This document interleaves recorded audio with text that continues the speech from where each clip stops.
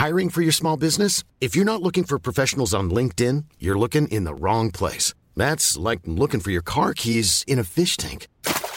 LinkedIn helps you hire professionals you can't find anywhere else, even those who aren't actively searching for a new job but might be open to the perfect role. In a given month, over 70% of LinkedIn users don't even visit other leading job sites. So start looking in the right place. With LinkedIn, you can hire professionals like a professional. Post your free job on linkedin.com/people today.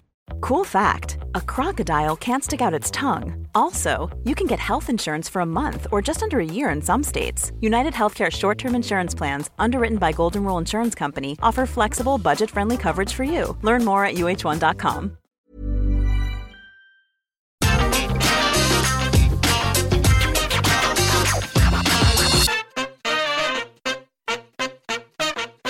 All right, well, it happened again.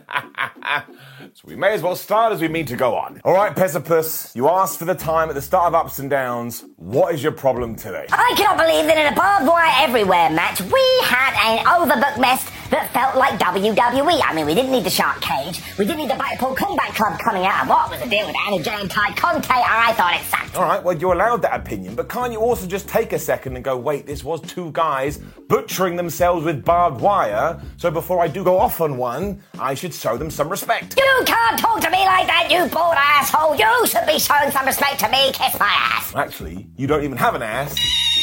Get over there. Oh, what an asshole Pesapus he is. But hello, my name is Simon What Culture, and welcome to another episode of Ups and Downs, where we are going to go through Fighter Fest Round 2, and we're going to discover, well, was it any good, or should we all be like the angry octopus? Let's give the good bits an up, the bad bits a down.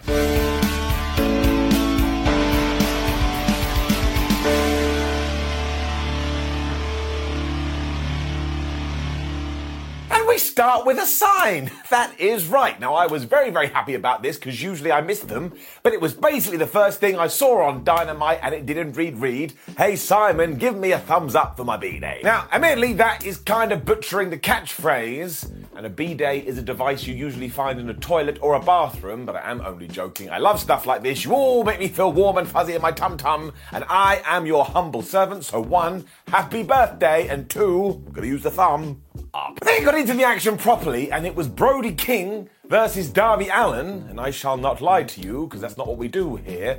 I was absolutely terrified. Because on the one hand, you have a guy that wants to kill people, and on the other hand, you have a guy who doesn't mind if he dies. So I had to really pump myself up for this, and Taz had a great line on commentary. He was like, that Brody King, I wouldn't want to meet him down a light alley, which is a very good point. Why is it always dark? And basically, the first thing that happened is Darby dived at Brody King, he got caught, and he got thrown into Rita the ring post, and Barry Barricade. This was my face. It just looks so horrible. From there, he just chucked Allin all over the place, and it honestly like he was a ragdoll. Now, I know that Darby Allin has come out and said, I'm here for a good time, and not for a long time, but surely he would like to walk when he's like, I don't know, 32, because at the moment, he is hurting his back so much, I think mine is starting to bother me, and that doesn't make sense. He used his belt eventually to trip up Brody King, which was smart because then he was able to do that crazy bullet dive at him, and somehow he even hit a code red. I don't know why I found that so amusing. It was just the size difference. Like, how did he get him over? Darby's plan then became, well, if I choke Brody and he can't breathe anymore, maybe he'll pass away and then I'll be the victory. But all that did was put the same idea in King's head, so they did that spot again, where Brody is holding him over the floor, like from the ring apron, and basically performing an execution before he just drops. We've seen this 3 times now, and at the end of every one, I'm like, I don't understand what life is anymore. Now, this almost got Darby counted out, but he did get back in at the last second. And then Brody King was like, man, you like a bug, you're annoying me. He hit with the big gonzo bomb, he got the 1, 2, 3. So there you go, all you negative Nancys. The big guy massacred the small guy. Now you can have an okay day. King continued this beatdown afterwards, which was enough to bring Sting out there, going, don't you beat my son up like that. And just as he was about to hit the Scorpion Death Drop, the lights went off, so I got very excited because I love that spot. And when they came back on, once again, he was having a stare-off with Malachi Black. This allowed King to grab him from behind, and once again the choke was back. And just as Sting was about to pass out, Malachi just took respect and he threw it out the window because he went, oh, and he splat the black mist right into Sting's face. I was like, you don't do that to Sting. It's Sting! It wasn't the end either, because then Miro walked out and he just started looking at everyone, because of course we're meant to go, well, is he going to fight the House of Black, or is he going to join them? And what was really interesting here, Conductor Hans, is that Miro was wearing sunglasses, maybe, just maybe, to hide a black mark around his eye, because we all know what that means. So this was just one massive tease, and the match was an absolute brutal beatdown. But flub me, was it a good start to Dynamite, and it planted those seeds. Now I want to eat them up. And then it's definitely a post-match brawl, so bring it down. It rolls up to 7. I think AEW has my number. 2 Dimes was then backstage at AEW Dynamite. So I was like, Tony D'Angelo, you absolute liar. You told me you killed him. He is now Cole Carter, and as he is going to face Ricky Starks later, Ricky walked up to him and was basically like, ain't you meant to be dead? I mean, he didn't say that, but it was strongly implied. Inside baseball. Things then got really awesome because we had William Regal and Orange Cassidy on commentary together, and I swear, Regal did what he always does, which is just summon years worth of British comedy and aim it at Orange Cassidy's face. And it was an absolute delight. This also meant it was the Blackpool Combat Club taking on the Best Friends. And what a match this was. Because in the early going, Chuck and Trent were clearly like, well, we need to show them that we can be tough guys, even though we also like having a hug. Straight away, we were just punching each other in the face. There was also some shenanigans when Trent tagged out when Wheeler Yuta got in there, because of course that's meant to be a thing, because they used to be buddies. But basically this was just one big ruse, because then the Best Friends started casting distraction, and they got in control. So they obviously felt quite good getting some revenge against Regal, who had kidnapped their best friend. But the problem when you focus on wheels, when you want to beat somebody up in a tag match, well, it just means that the hot tag is going to go to Jon Moxley. He got this. And as always, he just went nuts. I mean, he went right in there with the elbows, and he also grabbed Chuck and threw him over Timmy the Timekeeper's table when he got back in the ring and he hit a cutter. Now, I know I talk about this every week, but I just never thought Jon Moxley would start doing cutters. The move of 2022. Mox then decided to tag back in Yuta, which actually was a bad idea, because then all of a sudden, the Best Friends were just dishing out awful waffles like they wanted dessert. And it did end with another one of these for well, I was going to say really good near fall, and it was a good false finish, but the problem was, did I ever think the Best Friends were going to win? No, I didn't. I was correct too, because they went to go for Strong Zero, but Wheeler Yuta was able to get out of that. Although the cool twist here is that everything in your being was saying, well, I'm sure Mox will tag in again, and he'll come in to make the save. But that didn't happen at all. I mean, he still played his part, but from nowhere, Yuta hit something that I think they called the seatbelt pin, which was great. But it was also the most devastating move in all the sports entertainment, the surprise roll-up. And he scored the pinfall. So once again, he is a valued member of the BCC. Daniel Garcia was also shown watching this from the backstage, because of course we have the Ring of Honor pay-per-view this Saturday night. And it was just a good, hard-hitting match that reminded you, probably in the future, the Blackpool Combat Club should be the tag team champions. Will they? I don't know. I don't write the show. Up. Talking about that pay-per-view too, we also got a video for Jonathan Gresham taking on Claudio Castagnoli, which is going to go down at the weekend. And do not forget, if Claudio does win, that will be his first ever World Wrestling Federation Championship. Nope, just Wrestling Championship. I decided to go back to 1992, although that could be because after this, all my dreams came true. And what am I talking about? Well, simple. We cut to the commentary booth, and out came Chompy, which is the mascot for Shark Week. And Excalibur started to talk about healthy oceans and all of that good stuff. But I just really appreciated that on my screen was somebody dressed up like a shark. Now put him in the ring and make him the champ. We then had a very by the numbers segment after this, but it did its job. It was our tag team celebration for Swerve in Our Glory. Small things like this just tell the audience that something big has recently happened, and like a telltale game, they should remember that. So out came Keith Lee, out came Swerve Strickland, and they just got on the microphone and went, "We are babyfaces, we love you. Oh my gosh, why don't we go and do a dance?" And you just knew that somebody was going to interrupt eventually, because that's how these things always go. And of course, it was Tony Nese and Mark Sterling, which also made sense because for some reason, they want Swerve out of the company. They went straight up to rapper Kevin Gates, who had been introduced by Swerve, and they were like, well, why don't you sign the petition and we can get rid of him for good? But of course, Gates said, no, I don't want to do that. Who the flub are you? Sterling was so mad, he just turned on it instantly and he said, well, your music sucks. So not only did Kevin Gates lay out Tony Nese with a punch, but then from behind, Strickland had a cake. He threw that into Sterling's face. And if you went really quiet in the distance, you could hear someone shout, "Sports entertainment." Some people always like to be offended when guys like this turn up on wrestling shows, but just because you don't understand that Kevin Gates is a big deal doesn't mean he isn't a big deal, and he will bring outside eyes to the project. And I can only presume that Swerve and Our Glory will beat Tony Nese and maybe Mark Sterling or a partner of their choosing. They can get a big win and then move on to something else, but ultimately I'm just happy they are the tag team champions.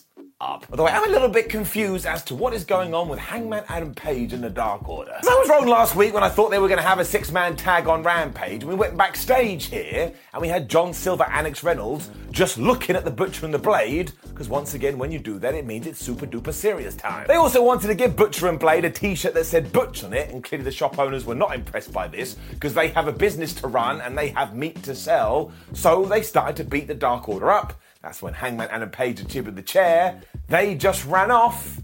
That was it. I was like, okay, I don't understand what's coming next, but we always wait and see, because it's good to be a patient, Paul. And I would have said it was completely different for what came next, because Christian Cage and Luchasaurus walked to the ring. I thought this one was cut and dry.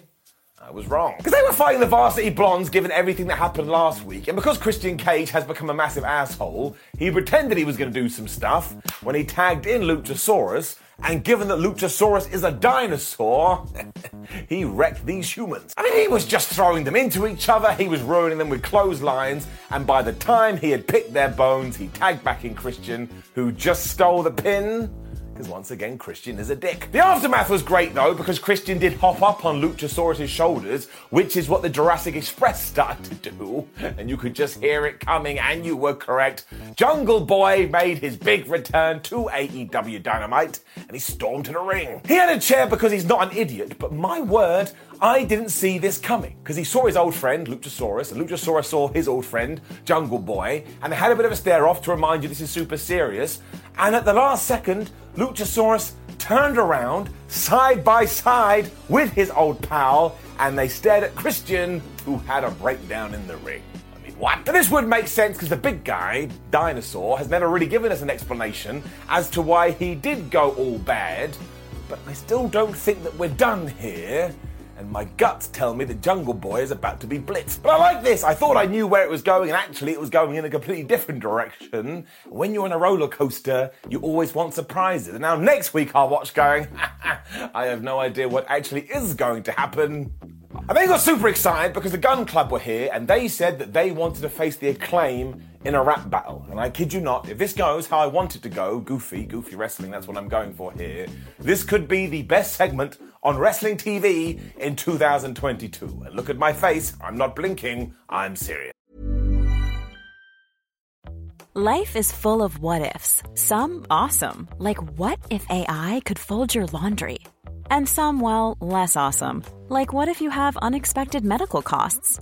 United Healthcare can help get you covered with Health Protector Guard fixed indemnity insurance plans. They supplement your primary plan to help you manage out-of-pocket costs. No deductibles, no enrollment periods, and especially no more what-ifs. Visit uh1.com to find the Health Protector Guard plan for you. There's never been a faster or easier way to start your weight loss journey than with PlushCare. PlushCare accepts most insurance plans and gives you online access to board-certified physicians who can prescribe FDA-approved weight loss medications like Wegovy and Zepbound for those who qualify. Take charge of your health and speak with a board-certified physician about a weight loss plan that's right for you. Get started today at plushcare.com/weight loss. That's plushcare.com/weight loss. plushcare.com/weight loss. Hey there, it's Michelle Norris. I'm host of a podcast called Your Mama's Kitchen. When I travel, I'm usually looking for a way to find a taste of home when I'm not at home. And one of the things I love to do when I am at home is entertain. And Airbnb allows me to do that. When I was in California recently, I rented a house that had a great kitchen. And when we were sitting around the table, we're all thinking, we're in someone else's house. Someone could be in all of our homes as well. If you have a home, but you're not always at home, you have an Airbnb. Your home might be worth more than you think. Find out how much at airbnb.com/host. If there was indeed time for Ricky Starks versus Cole Carter, and I do have to say, do we really need the FTW title anymore? I'm not sure we do. I mean, 1, AEW has a lot of championships. 2, it sounds like they're about to introduce more when it comes to the 6-man championships. And 3, I don't know why I keep saying championships. The point is, I just don't think that we need this championship. And on this night, there was no way it was going to change hands. You just knew that Ricky Starks was going to win. And thank goodness he did. Because if he didn't, I would have gone on the internet and moaned. The All Elite Wrestling audience definitely agrees, because every time Carter even had a thought about offense, everyone was like, boo, boo, you suck, go away. And he did go for a 450. He missed, so Rick got back to his feet, hit him with a spear. 1, 2, 3.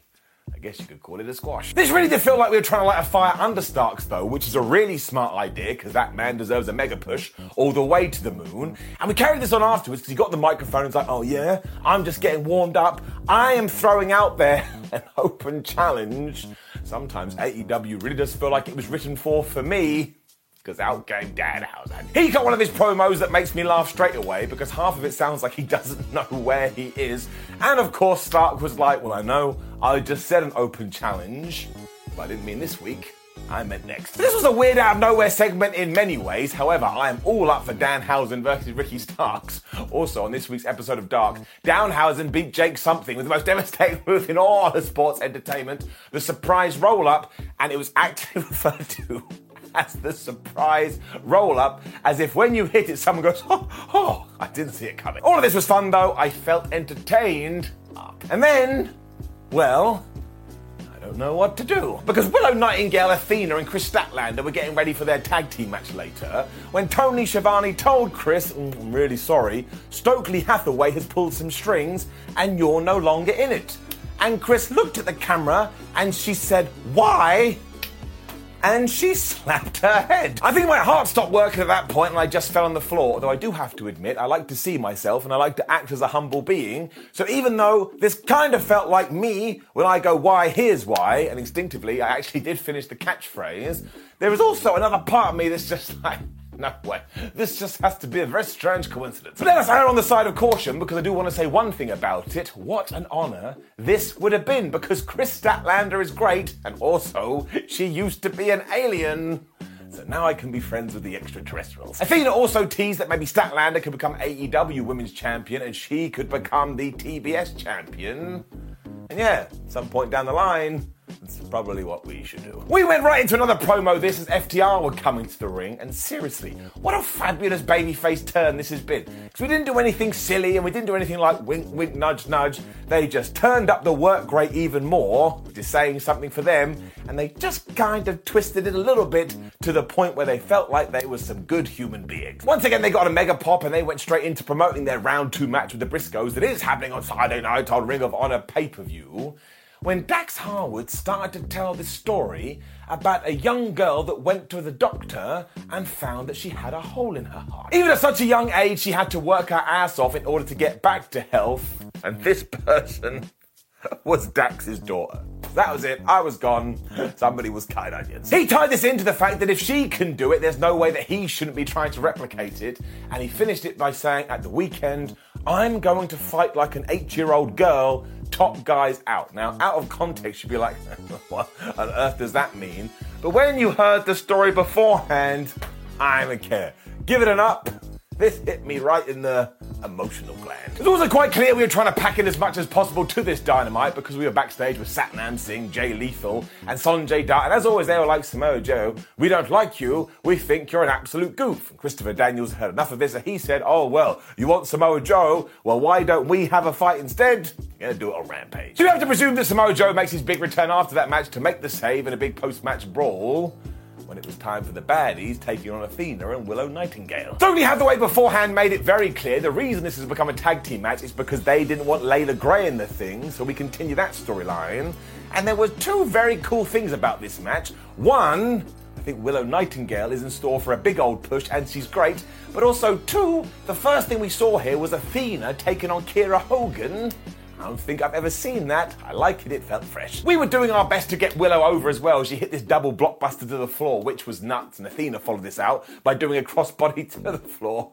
This is when Jade Cargill basically became the parent. She was like, man, these stupid kids, I'm getting in there and I'm sorting it out. This kept happening after Nightingale got the hot tag and hit this big old spine buster for the near fall, but Jade made the save. And this is when we built to Cargill facing off with Athena, and we wanted that for ages. They just started smacking each other in the face until Jade got the better of it and booted her right in the skull. But when they were both on the floor, they did the whole double kip-up spot. And that always works. Athleticism. It definitely worked better for Athena though, because she went crazy here. Not only did she hit the double knees onto Jade, but she also hit Kiera Hogan with a powerbomb on the apron. You won't believe this. That's the hardest part of the ring. This is when Stokely cast Distraction, and man did that work, so all of a sudden people were being thrown into Simba the Steel Steps. But there was a great bit when Jade Cargill rolled back in the ring, and Willow was waiting, and she hit the most devastating move in all of sports entertainment, the surprise roll-up, and she only got a 2.